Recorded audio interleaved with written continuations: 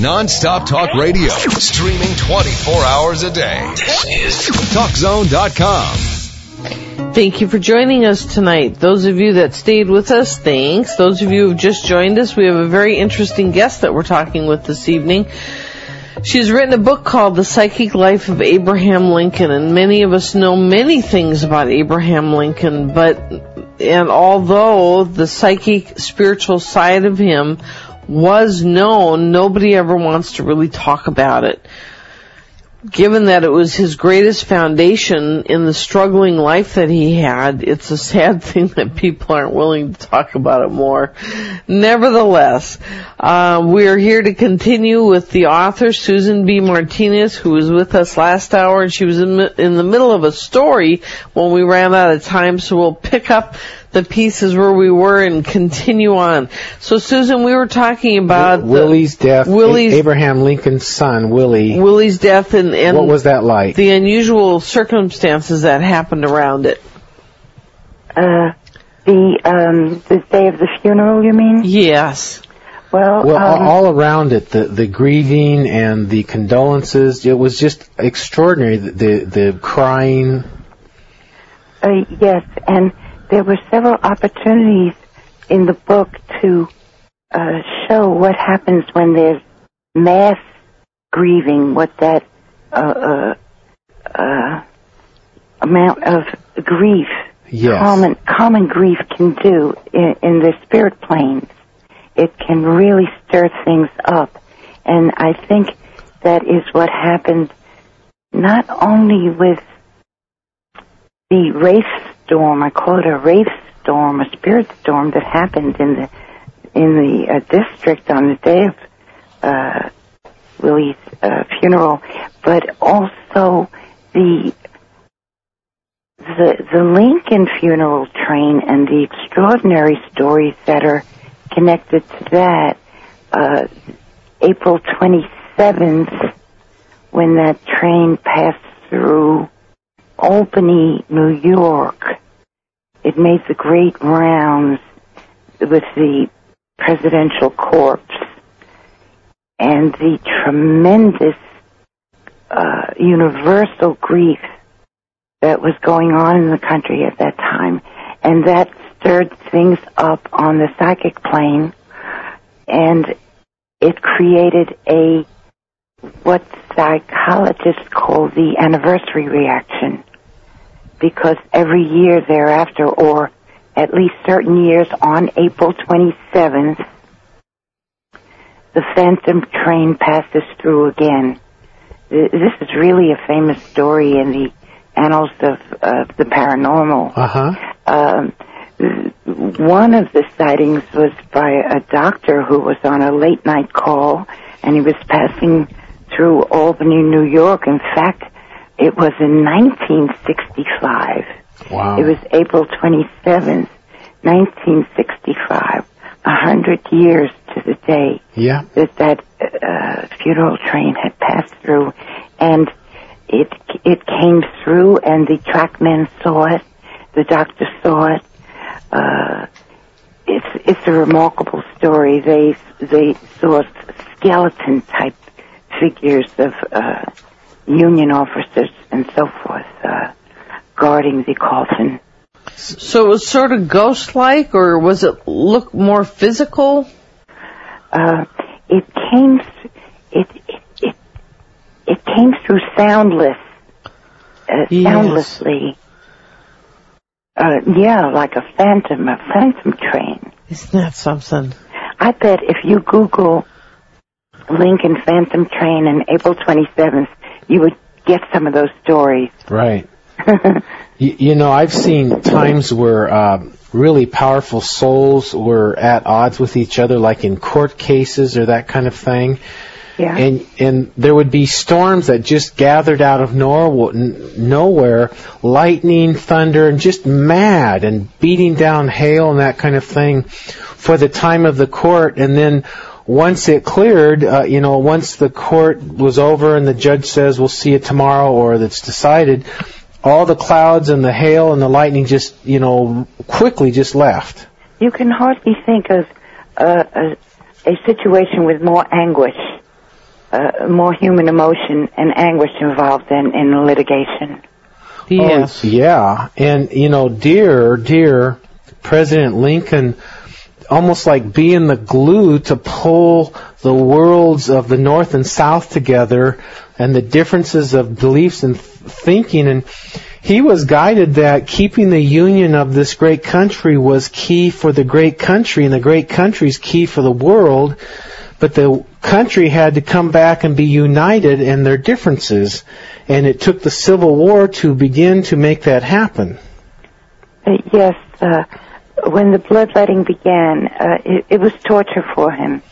And it really, getting back to Willie, it really wasn't until after Willie's death that it began to gel in his mind that the war was destined, that it could not have been avoided. There were so many peace workers who came to him and begged any form of peace.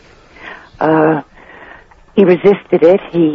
They were in it, and there was no getting out of it. But it was after Willie's death, and that was the midpoint of the war, or shortly before, that he began to see the destiny, that he had so much of a personal jolt of the spirit world, because he felt Willie was present.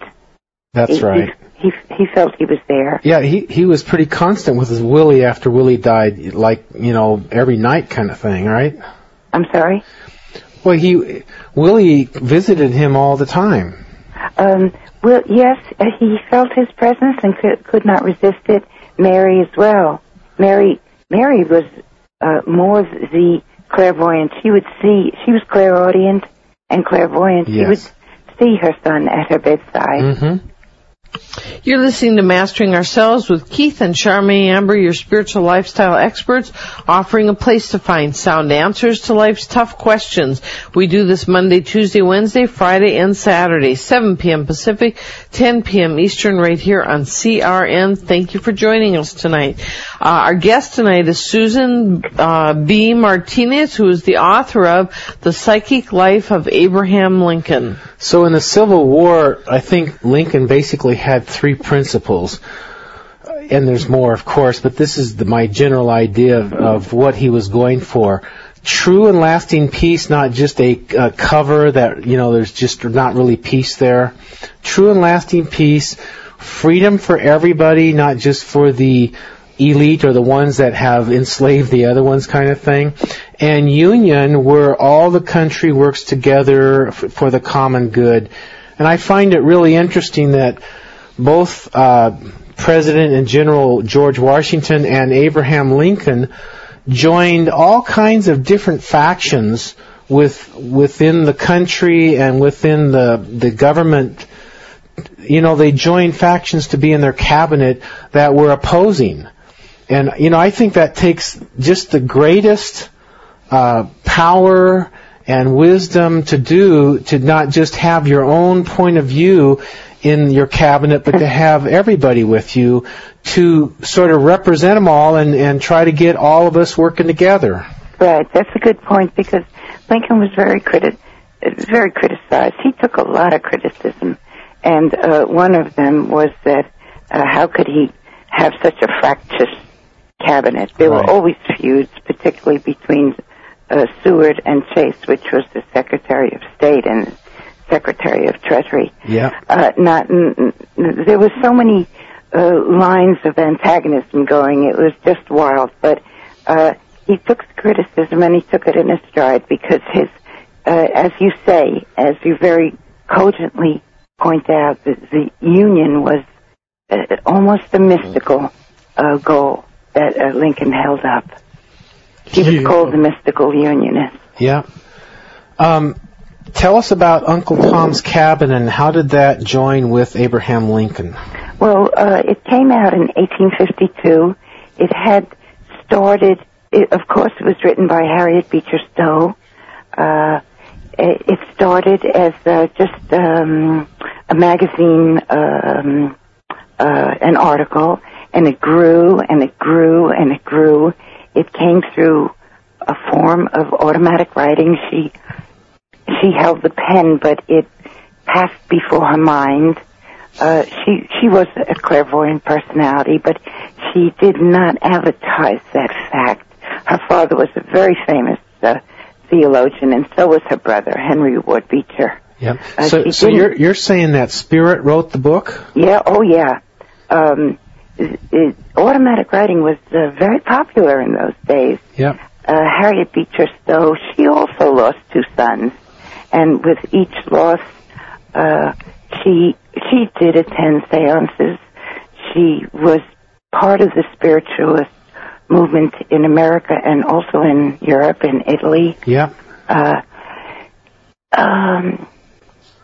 So that became a bestseller. It was one of the first great bestsellers, translated into 32 languages. Wow. She was an international figure. It was said that next to Lincoln, she was the most famous American abroad. Isn't that something? Wow. And a woman, too. How cool. Yeah. And back in 52, when it came out, Lincoln read it, and he was thrilled with it. It was a piece of inspiration for him. And then when he ascended to the White House, he met her. He met her in, I think, 1862. They became fast friends. He also read her follow-up book to it. She had a kind of a book that followed it up and explained that even though it was fiction, it was based on a great deal of research, what was going on in the plantation. That's right. So they had a heart-to-heart relationship, and he was the person, one of the key people to whom he confessed that he would not survive the war. He knew when the war ended, yeah, somehow it was all over for him too. So he told her that, I feel that Abraham Lincoln had a mission, and that was to be the glue to pull the Union together, to actually have a realistic peace that went somewhere, and to free all people of America. And I believe by him also dying, it added more of the light and virtue of that saint, Abraham Lincoln, to the sealing of the project of bringing the United States into a more unified, holier level. And I believe he gave his last measure to do that, and that's why he came to Earth that lifetime. Some people have called his death a sacrifice, and I never thought of it that way, but when you put it that way, I have to agree with you that the death, so shocking to the country, was really did finalize his platform and what he stood for. It would be hard to criticize him after dying. I mean, you got all that ragged war and all that blaming, and then it's hard to blame, so that just knocked it off a whole nother level. That's true. I mean, he took a lot of criticism while he was alive. Okay, you're listening to Mastering Ourselves with Keith and Charmaine Amber, your spiritual lifestyle experts, offering a place to find sound answers to life's tough questions. We do that Monday, Tuesday, Wednesday, Friday, and Saturday, 7 p.m. Pacific, 10 p.m. Eastern, right here on CRN. Our guest, Susan Martinez, and we're talking about the psychic life of Abraham Lincoln. We'll be right back with more. Thanks for being with us. We're all looking for ways to become better people. So why not let Charmaine and Keith Amber, co-hosts of Mastering Ourselves, help guide your way? Mastering Ourselves offers a clear path through the muddle of life. Charmaine and Keith have a new book called Steps to Enlightenment, with formulas for personal growth and tools to change unwanted habits. Steps to Enlightenment offers it all. Find out what others have to say about Steps to Enlightenment at www.masteringourselves.com.